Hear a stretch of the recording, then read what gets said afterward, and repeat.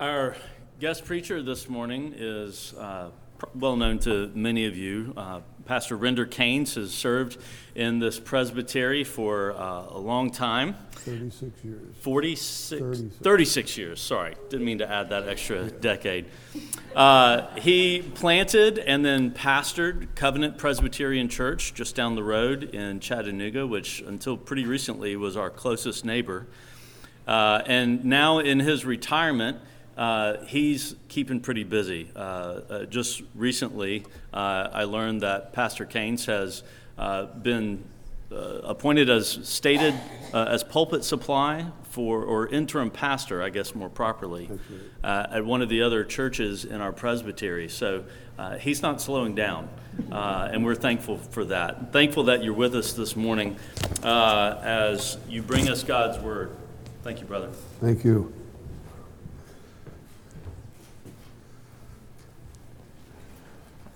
Many of you don't know this, but Sam and I are outlaws. What I mean by that is we're not exactly in-laws, but his grandfather and my Uncle Frank's father are cousins. So that makes us outlaws. Okay. So we both get tied into a wonderful family called the Bullinos. So it's interesting how all that works out. It's great to be with you and be with you for this Sunday and the next two Sundays.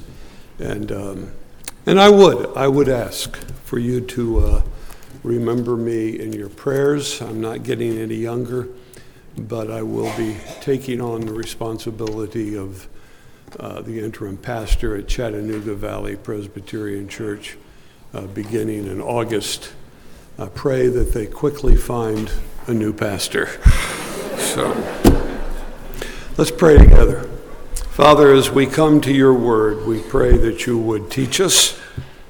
We pray that we would be receptive. We pray that we would be encouraged, that we would be challenged. We pray that we would be instructed in how you would have us to live for the sake of your glory, honor, and praise. And we ask it in Jesus' name. Amen. Much appreciated the prayers this morning. I must tell you that the public prayers of the senior associate pastor at Covenant Presbyterian Church, Eric Mullinex, who may be known to some of you, his prayers encourage me, always have encouraged me to praise our God the Father, to honor God the Son, and to be grateful for the work of the Holy Spirit in our midst and throughout our world. Well, I'm confident, hopeful that many of you have also been blessed by the public prayers of others that enrich your love for the Lord and strengthen your confidence in his faithfulness. It's great to hear others pray, people who sincerely love the Lord. But now think what it would be like to hear Jesus pray.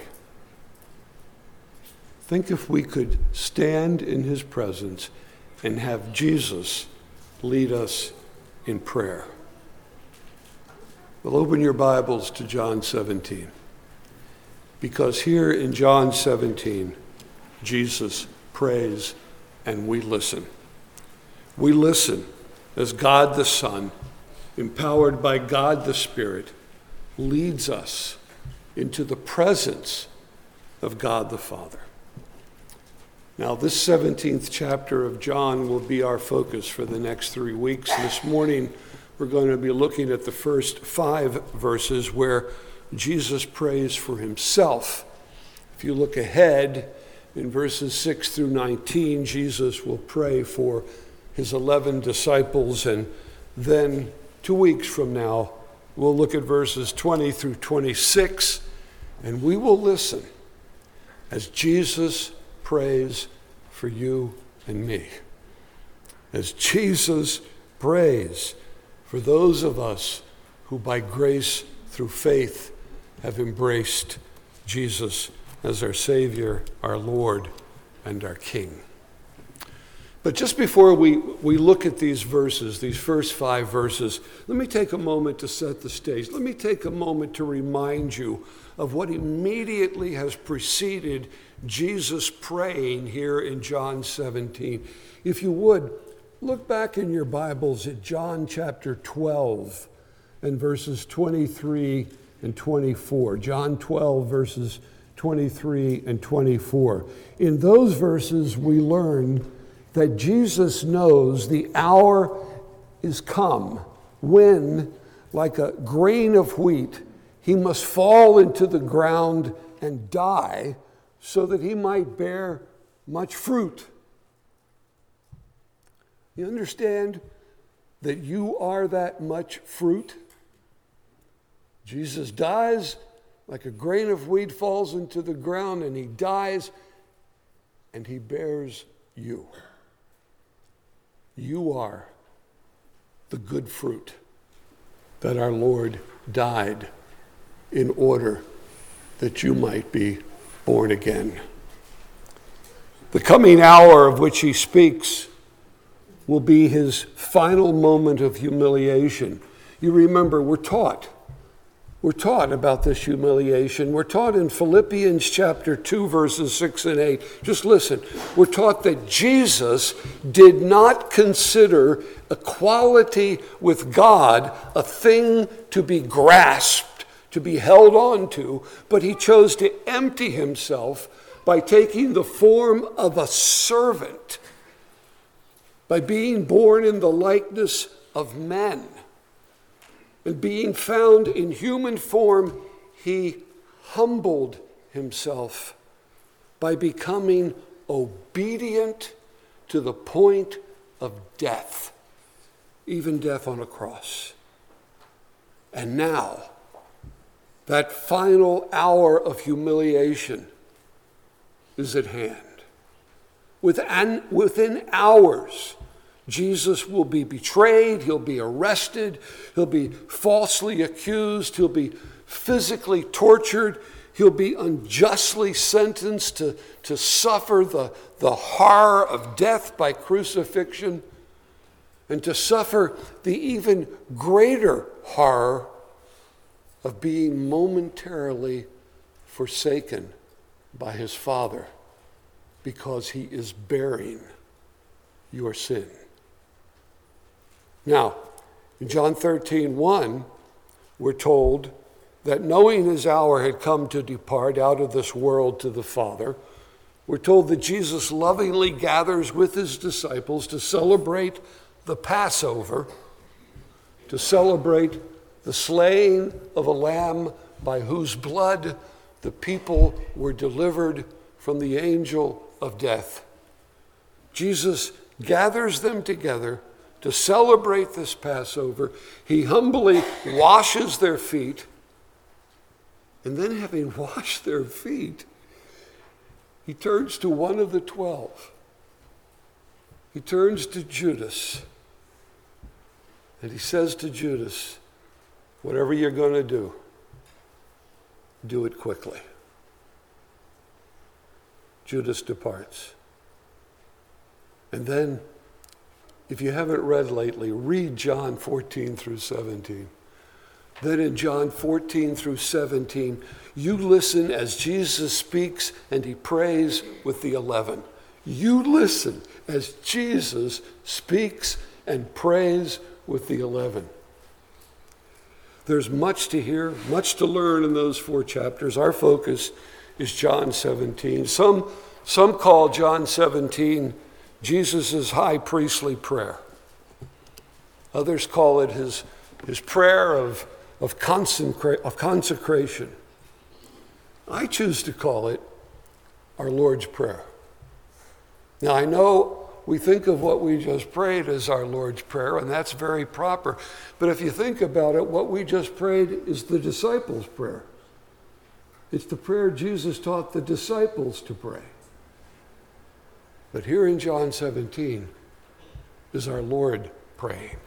Here is our Lord's Prayer. Now that final hour of humiliation is at hand. Within hours, Jesus will be betrayed, he'll be arrested, he'll be falsely accused, he'll be unjustly sentenced to die on the cross. And now, knowing that hour is at hand, he prays. Look at verses 1 through 5 of John 17. Jesus prays, "Father, the hour has come. Glorify your Son, that the Son may glorify you, since you have given him authority over all flesh, to give eternal life to all whom you have given him. And this is eternal life, that they know you, the only true God, and that they know Jesus Christ, whom you have sent. I glorified you on earth, having accomplished the work that you gave me to do. And now, Father, now, in light of this hour that is approaching, now, glorify me in your presence with the glory that I had with you before the world existed." 5 times, Jesus speaks of glory. In verses 1 and 5, he asks that the Father be glorified by glorifying Jesus. In verse 4, he tells the Father he has already glorified him during his earthly ministry. Now, the root of the Greek word for glory is doxa, D-O-X-A, doxa. Our word, doxology, comes from that Greek word. A doxology is a word of praise and thanksgiving to God for who he is and for what he has done.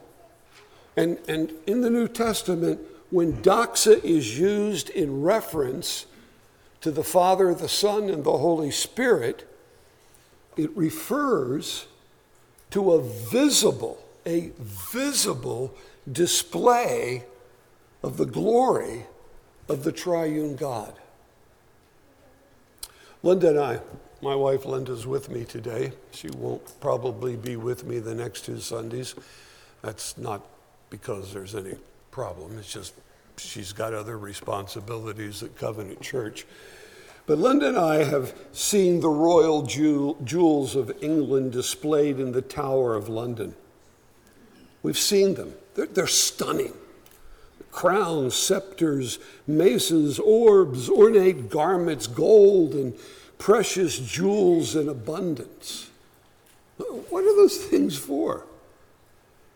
They're intended to be a visible display of the glory of the rulers of the British Empire. Well, here in John 17, Jesus prays that he be glorified. When he prays that he be glorified, he's asking that both his and the Father's, now think about this, he's asking that both his and the Father's divine splendor be visibly displayed for others to see. In the Old Testament, the Lord visibly displays his glory atop Mount Sinai through thunder and lightning and a thick cloud covering the top of the mountain. In the wilderness, he displays his glory in a fiery cloud. And later on, his glory will be seen by the people as a blazing cloud engulfs both the tabernacle and then the temple. And you'll remember that in Scripture, a few individuals were given a personal glimpse. They were given a personal glimpse of God's glory. And when they saw his glory, they trembled and they fell to their feet. They fell on their faces onto the ground. And you'll remember that atop the Mount of Transfiguration, Peter, James, and John saw the glory of Jesus. Let me tell you something. If you have eyes to see, you've seen his glory. What's the psalmist say? The psalmist says, the heavens declare the glory of God, and the sky above proclaims his handiwork. Surely you've been awed by the glory of a sunrise, a sunset, a night filled with stars, a stunningly bright full moon. I remember the first time I saw the Rocky Mountains rising as we crossed the state of Colorado. The majesty of the glory of God so powerfully displayed. It was during a flight to Uganda that I had this incredible experience where I was able to view on a perfectly clear day, view out an airplane window, the Alps in all of their majestic glory. My wife is a gifted gardener. I've seen the Lord's glory displayed in the beauty of her flowers. For those with eyes to see, all of creation reveals the Creator's glory. But even more importantly, here in the Gospels, God's glory is visibly displayed to those who see and hear. As John testified in John chapter 1, verse 14, John wrote, the Word, that's Jesus, the Word became flesh and dwelt among us, and we have seen what? We have seen his glory, the glory of the only Son from the Father, full of grace and truth. And that's why Jesus can pray here in John 17 in verse 4. It's why Jesus can pray, Father, I glorified you on earth. I accomplished the work you gave me to do. Now, I've never seen Jesus. If you have, just keep it to yourself. I've never seen Jesus. One day I will. But I have seen creation witness to his glory. I've seen the glory of his hand through the unfolding of his providential purposes in my life. I've heard him speak as I read the Holy Scriptures. But there back in the Gospels 2,000 years ago, in John 17:4, Jesus tells the Father, I visibly displayed your glory by showing them through my life, my words, my deeds, the wonder of who you are, the grace of your saving power. I showed them your glory by turning water into wine, by giving sight to the blind, by calming the raging sea, by raising Lazarus from the dead. I showed them the glory of your grace by proclaiming good news to the poor and liberty to captives and recovery of sight to the blind. I taught them that I am the light of the world, sent by you to illuminate their darkness with your glory. I told them by their seeing and hearing me. I told them, I showed them that I am the great I am. If you have seen me, you have seen the Father. Look back again at chapter 12, verse 27. It's always important to keep the context in mind here. Chapter 12, verse 27. By his words, by his deeds and words, Jesus visibly displayed his and his Father's glory. But now, knowing the hour of his humiliation is at hand, look at chapter 12, verse 27. As that hour approaches, Jesus confesses. He confesses that his soul is troubled. by what he knows he must soon endure.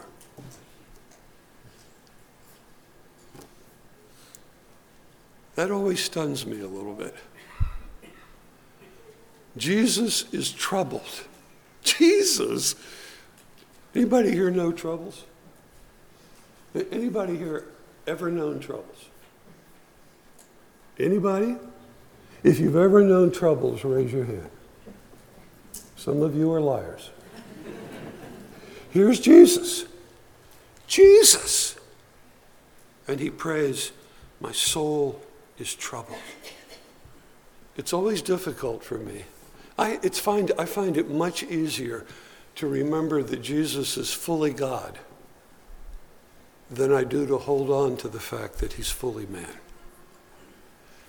I struggle much more with our Lord's humanity than I do with his deity. But here he is, fully man, and he's troubled. And he prays in John 12, verse 27, what shall I say? Father, save me from this hour? No. He prays, it is for this purpose for which I have come to this hour. He prays, look at what he prays. This hour having come, therefore, Father, glorify your name. John 17:1.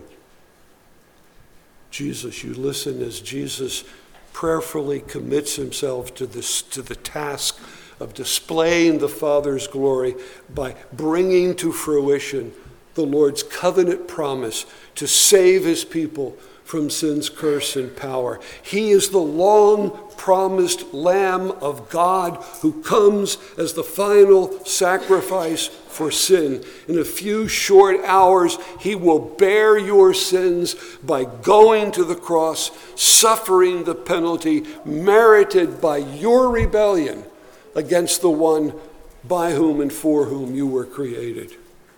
For you, he will die and be buried. And by doing so, by doing all of that, both the Father and Jesus will be glorified by visibly showing that he keeps his covenant promise. Because Jesus is in fact the promised Redeemer, the promised final Lamb of God. He will do all this as he prays in verse 2. Look at verse 2. He will do all this because the Father has given him authority over all flesh, over all creation. Again, let me remind you that weeks earlier, in John 10, verses 17 and 18, Jesus said, the Father loves me. The Father loves me because I lay down my life that I may take it up again. No one takes it from me, but I lay it down on my own accord. I have authority to lay it down, and I have authority to take it up again. So here in John 17:2, acknowledging that the Father has given him over all flesh, has given him authority over all flesh, given him authority over all creation. Jesus tells the Father, look at what he tells the Father. Believer, look at what he tells the Father. He has absolute authority. What will he do with this absolute authority? He will use his absolute authority to give to you the gift of eternal life. What would you do with absolute authority? Absolute authority. You can do whatever you want. Jesus uses his absolute authority to give to you who believe the gift of eternal life. He will exercise his absolute authority by willingly choosing to lay down his life, then take it up again. And he will do this for your sake. And by doing so, he will procure for you the gift of eternal life. He will graciously send the Holy Spirit to enable you to see his glory, to enable you to see that he is your Savior, Lord, and King. So what is eternal life? Look at verse 3 real quick. Look at verse 3. Eternal life is the reward of intimately knowing both the Father and the Son. This intimate knowledge, and I don't have time to expand upon that. I wish I did, but I don't. This intimate knowledge of the Father and Son is yours. It's yours, you're told, in 1 Peter 4, verse 14. This intimate knowledge of Jesus and the Father is yours, Peter says, because the Spirit of glory rests upon you. The Spirit of glory rests upon you. The Spirit of glory gives you eyes to see. He gives you a heart to believe. He gives you a will to obey your glorious Savior. God the Holy Spirit enlightens your mind. He enlightens your mind to know that God the Father sent God the Son to deliver you from the dominion of darkness and to bring you into his eternal kingdom. And knowing, listen to me now, knowing and believing that all that is true, to him you bow the knee and then you rise to do his bidding. Isaiah sees the glory of the Lord in the 6th chapter of his prophecy. And the prophet, knowing his sin, he's undone. He's undone. Woe is me. But a coal is taken from the altar, from the place of sacrifice in the Old Testament that anticipated that one day the final sacrifice would be offered up once and for all time. From that altar, a coal is taken and it's pressed to Isaiah's lips, symbolically cleansing him of his sins. And what's Isaiah's response? What's Isaiah's response? His response is to tell the Lord, here am I. Send me to do your bidding. So likewise, believer, being forgiven because of the once and for all time sacrifice of Jesus, you say to the Lord, here am I. Send me to do your bidding. Now look at John 17, verse 5. Now Jesus prays that he be glorified by having restored to him the glory that was his before the earth was created. Remember what we were told in Philippians 2. We're told that in becoming a man, for Jesus to become a man, he had to empty himself of the glory that was his from eternity past.